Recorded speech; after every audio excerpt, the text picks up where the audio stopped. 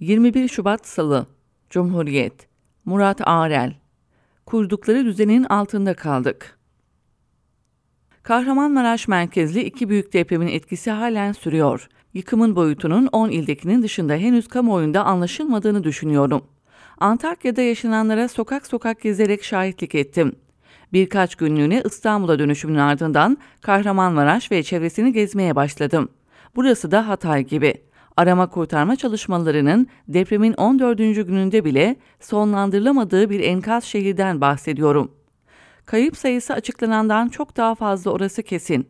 Sanırım ölenlerin sayısına ailelerin enkazdan kendi çabalarıyla çıkarıp tamamen kendi çabalarıyla köyüne gömdükleri yakınları dahil edilmiyor. Ne zamanki gidecekler, ölüm kağıdı alacaklar, herhalde o zaman dahil edilecekler. Çünkü Maraş Kapıçam mezarlığına gittim. Aynı günde defnedilmiş yüzlerce cenaze vardı. Üstelik açık halde definleri bekleyen yeni yerler açılmaya devam ediyordu. Öyle ki yeni açılan yerlerde öyle tek kişilik için açılmıyor.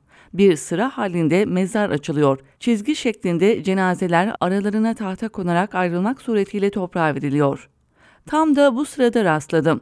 Bir mezar yeni kapatılmış ama tahtaları düzgün konmamış. Dolayısıyla siyah torbayla gömülen bir kişinin mezarı henüz ucundan açık duruyordu. Kızdığım nokta şu: vatandaşa kefen bulamayan Diyanet İşleri Başkanlığı apar topar çadır kentlerde çadır işgal edip Kur'an kursları ve doğru yolu göstermek adına irşat çadırları açmış. Diyanet çadır kovalarken millet deniz botlarının üzerini kapatıp kendisine derme çatma çadır bile yapmış. Baştan aşağıya bir akıl tutulması yaşanıyor. Dahası vatandaşların söylediğine göre Maraş'ın unutulmuş bölgesi olarak kabul edilen Dulkadiroğlu ilçesi Kuyucak mahallesinde çalışma falan yoktu. Yapılar çok eski. Neredeyse bütün mahalle yerle bir olmuş. Ekipler burada hala bir çalışma yapmıyor. Bir tane kepçe var, onu da vatandaşlar tutmuş.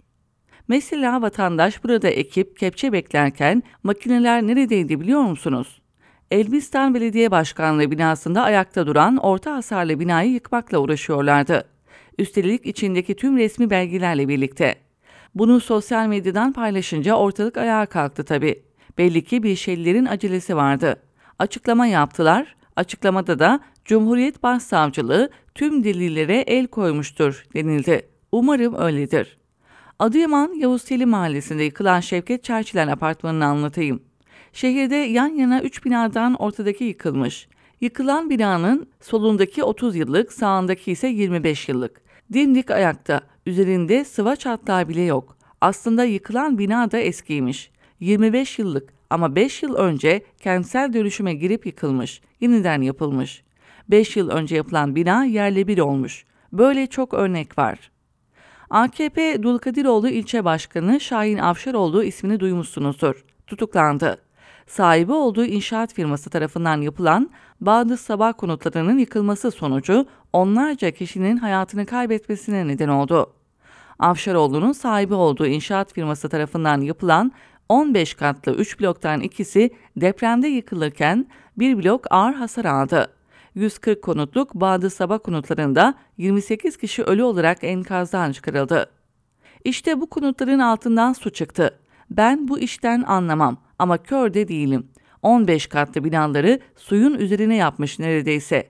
Altında su kaynağı olan toprağa bina yapılmaz değil, yapılır. Ama 15 katlı yapılmaz. 15 katlık izni nasıl aldın? Zemin etüdünü nasıl yaptın? Fore kazık çaktın mı, çakmadın mı vesaire. Bir sürü hesabını vermesi gereken konu var. Dev gibi bir denetimsizlik, riyakarlık, ahlaksızlık, rüşvet sistemine 40 binden çok daha fazla vatandaşımızı kurban verdik. İktidarın sorumluluğunda olan bu düzen kadar aslında ahlakımız da çöktü, yerle bir oldu. Sistemde hiç kimsenin işini doğru yapmaması, liyakatli insanların çalıştırılmaması sonucunda aileler yok oldu. Çocuklar yetim kaldı. Milyarlarca dolarlık altından uzun seneler kalkamayacağımız bir açık oluştu. İktidar her ne kadar asrın felaketi diyerek kendini temize çıkarmaya çalışsa da bu yaşadıklarımız felaket filan değil. Kurdukları düzenin maalesef bir sonucu.